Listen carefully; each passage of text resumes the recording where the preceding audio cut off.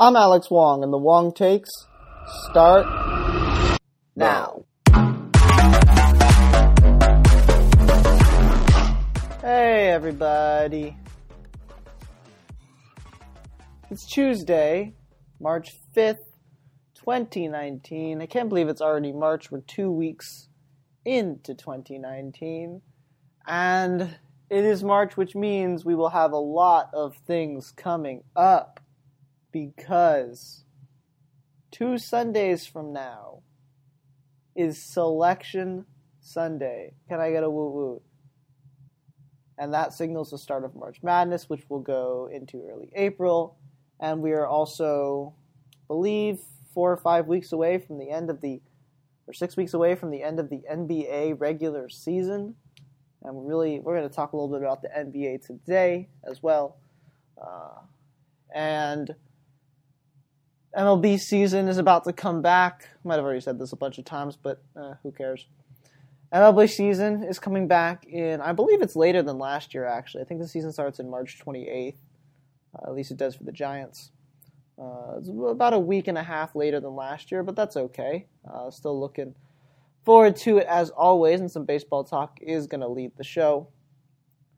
But, you know, another thing I like about sports is there's always something to talk about. As evidenced by this program and the various programs on the various networks run by the various companies. But whether it's your human interest story or your score or your event, there's always something that's happening. And I'm ready to go for it today, so let's do it. First was the saga that finally came to an end. Manny Machado went off the market. Nolan Arenado signed an extension. And finally, last but most definitely not least, Bryce Harper. On Thursday, he agreed to a 13-year, $330 million contract with the Philadelphia Phillies. The largest guaranteed contract, according to MLB.com, largest guaranteed contract signed in North American sports history. $330 million. And this surpassed the most recent deal that was large. 13 years, $325 million. With Giancarlo Stanton and the Marlins in 2014. Now, I think the biggest deal from this contract is the fact that there is no opt-out, as well as a no-trade clause, which means that Bryce Harper will be in a Phillies uniform for 13 years, guaranteed, which I think pretty much guaranteed, which is pretty crazy. And there's a reason that these contracts aren't signed very often because tastes change and maybe you don't want to commit yourself for that long. But Bryce Harper clearly wanted to get paid, and in order to get paid, you're going to want these type of things. Teams don't want to waste their money, and Bryce Harper is clearly okay with it playing in Philadelphia for this long. And he's going to make plenty of cash. But I'm worried that if 4 or 5 years in he starts to become unhappy, or if the Phillies roster, which we're going to talk about in a little bit, doesn't pan out like it should, if there's going to be some unhappiness. Because Bryce Harper has been known to make some noise in the locker room, and if it starts to become unsettled, it could be really awkward for half a decade even.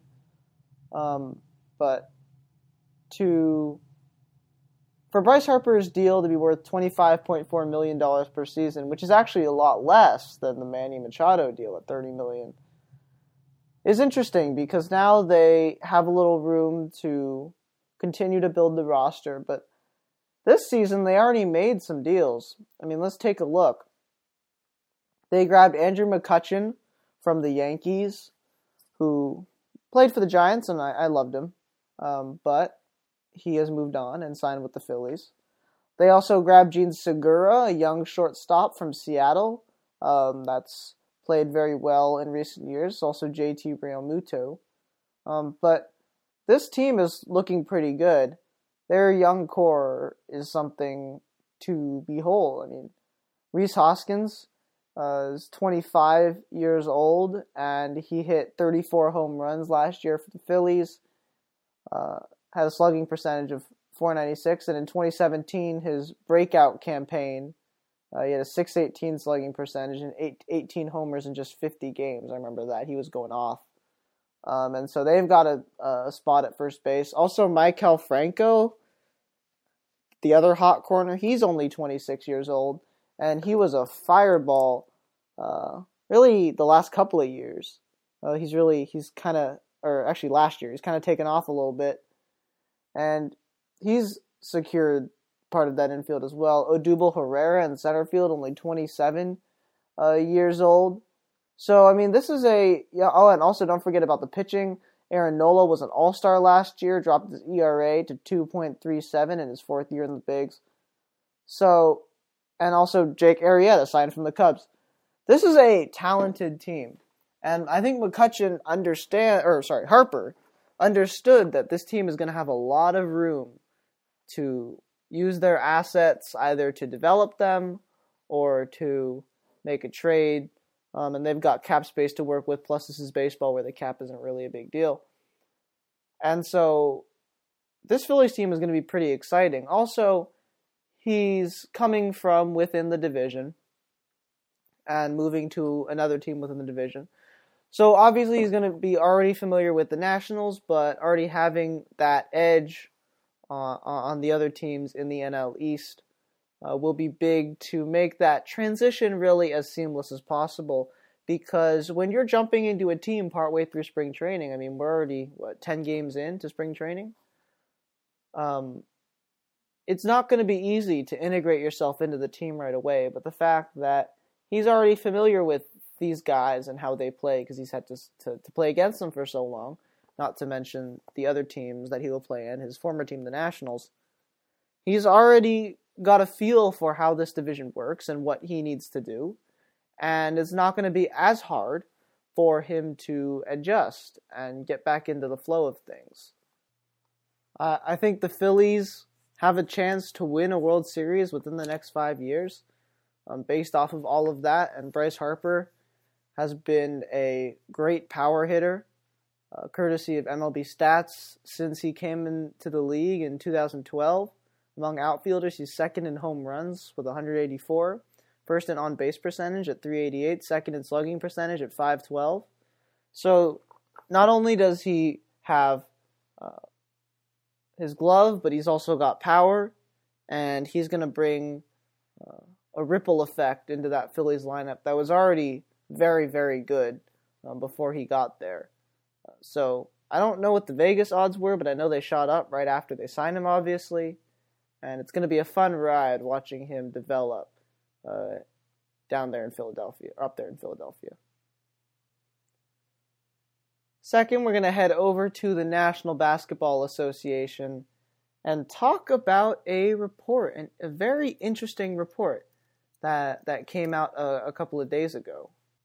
According to Mark Stein of the New York Times, formerly of ESPN, quote, "The prevailing assumption in league coaching circles remains that Walton will almost certainly be dismissed after the season, followed by the Lakers resuming their trade request for Anthony Davis," end quote. And I can't see that as anything but true, because after the whole Anthony Davis saga, and there were a couple of good games that came after that, this Lakers team has just been a mess. They've lost 5 out of their last 6 games. The Pelicans, the Grizzlies, the Bucks, the Suns, and most recently the Clippers. And there just isn't a good ambiance around the team. It doesn't feel like they can win any of these close games. I mean, all of these games have been close. Lost to the Pelicans by 13, the Grizzlies by 5, Bucks by 11, the Suns by 9, and the Clippers by 8. They're within striking distance, but it doesn't really feel like they're in these games because they can't close properly. And LeBron is not the showstopper that he was brought in to be. There has been a lot of criticism about his effort, even as he is supposed to get into the so-called playoff mode in this crucial stretch of the season. He's not been able to do that. He doesn't show as much effort on defense as would like, and even though he's scoring, he's not getting as involved as he would like to be, especially at the end of games, in order to secure his team's wins. And for Luke Walton, your job once LeBron was brought in, first of all, I know Luke Walton inherited the Lakers when they were looking pretty low.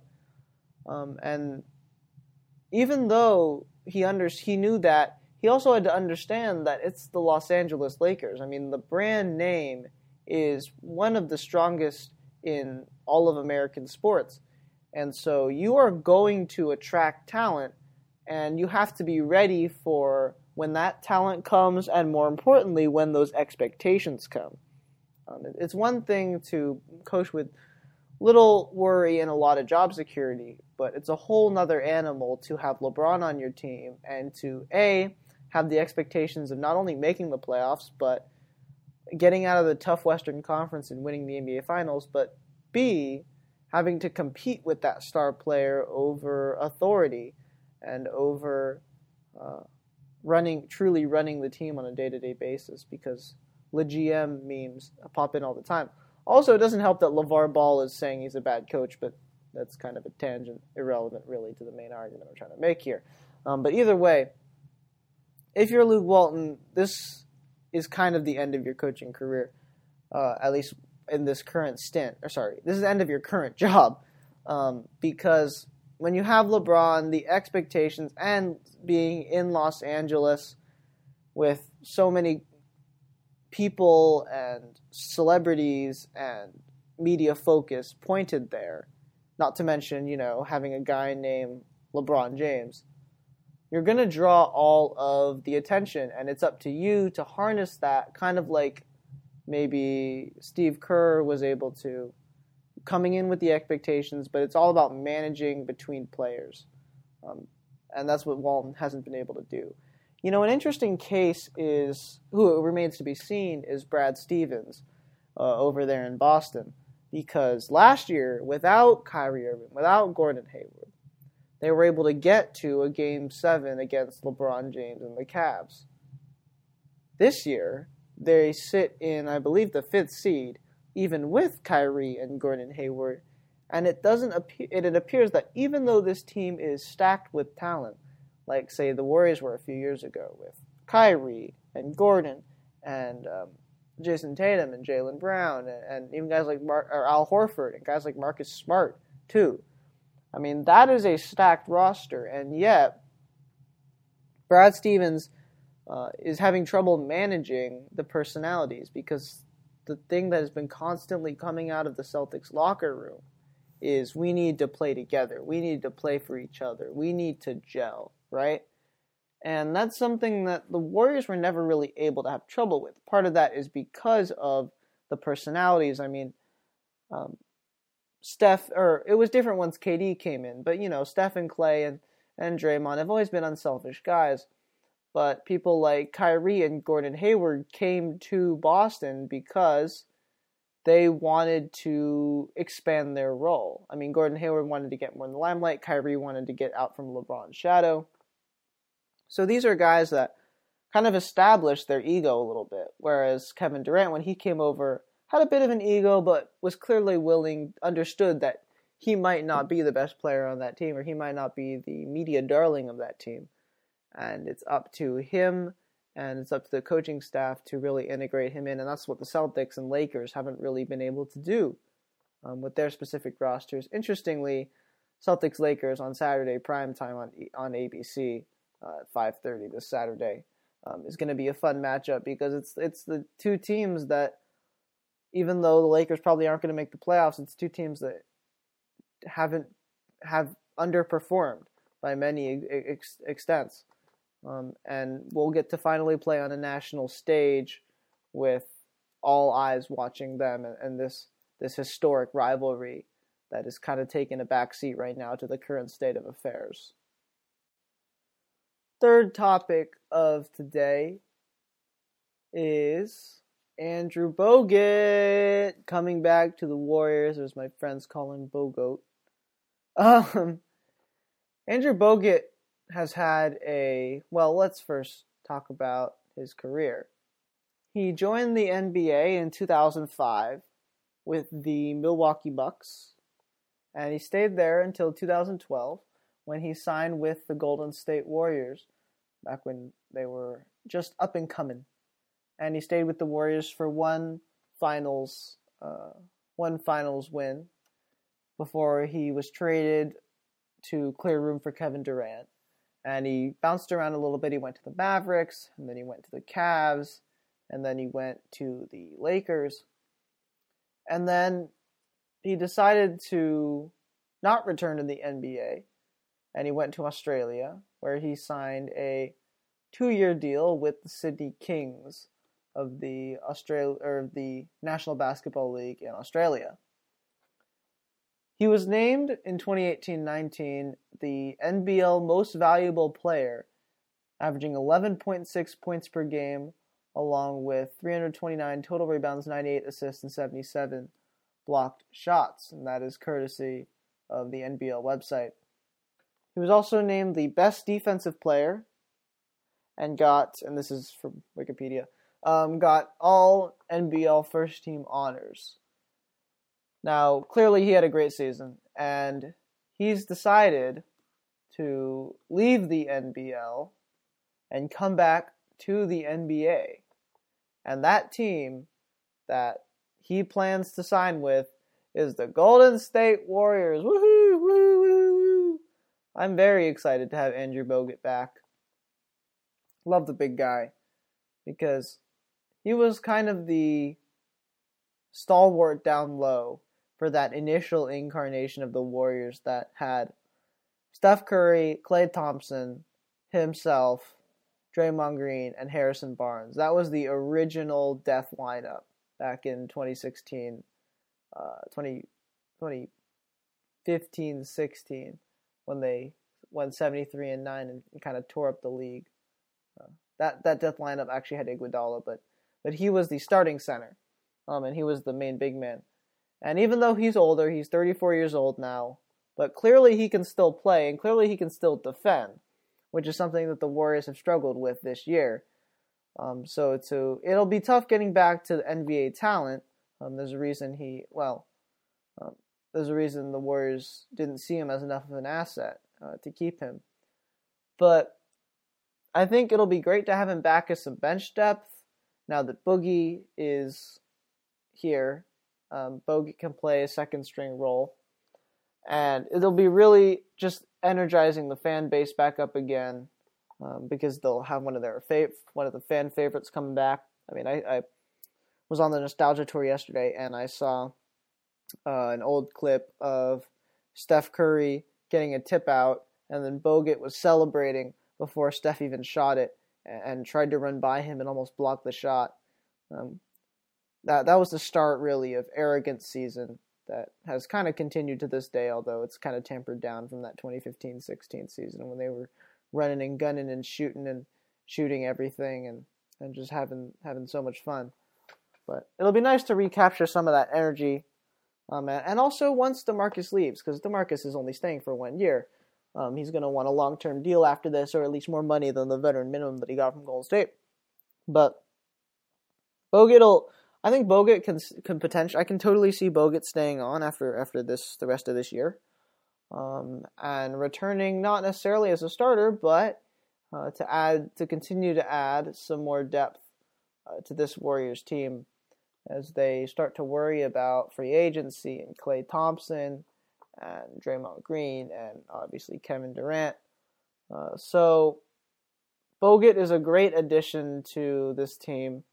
And I think it'll be a lot of fun for not only the Warriors, but for me as a fan, for the rest of the Warriors fans, and the rest of the Warriors faithful, because it's a little flash of the past, but it's also kind of utilitarian in that it's great to get some big depth down low because that's something that the Warriors have struggled with defending in the paint.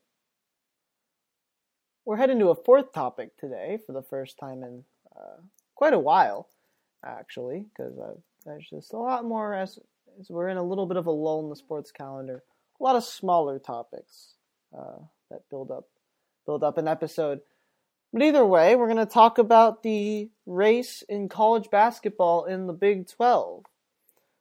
If you haven't been paying attention to that race or college basketball very much, Kansas has won a share of the title or a share of the regular season title or outright title in the conference for 14 consecutive years, which, considering it's college and programs fluctuate, players cycle in and out, it's remarkable that Kansas has won 14, or at least had a share of 14 straight titles. It's a remarkable run of consistency.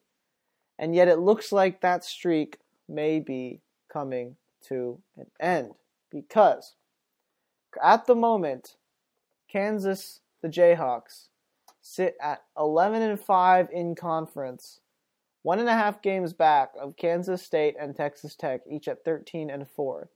Kansas has 1 game in hand with 2 games to go, one against Oklahoma tonight at 6 and against Baylor at 11 on Saturday.